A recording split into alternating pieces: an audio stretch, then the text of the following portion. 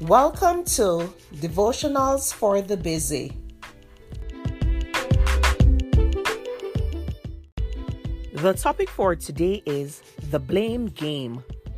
The scripture is 1 John 3 verse 20. For if our heart condemns us, God is greater than our heart and knows all things.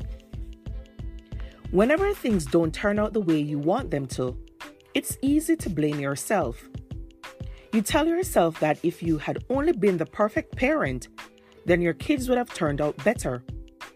If you had been a better person, then your friend wouldn't have betrayed you. Or if you hadn't said the wrong thing, you wouldn't have a black eye. The truth is, not everything that goes wrong in life is your fault.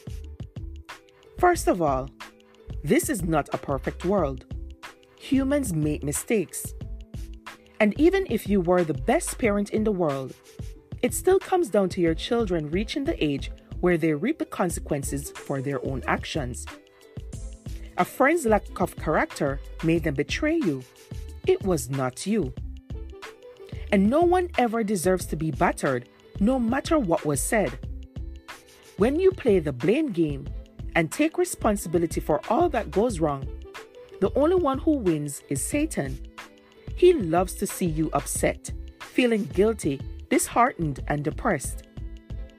Instead of riding the guilt train, get on the praise train. Praise God for all the things that are going right in your life and start counting your blessings. If you've done something wrong, then ask God to forgive you.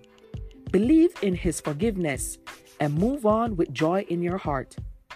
Leave the things you cannot change to God and let Him take care of it while you're comforted by His warm embrace.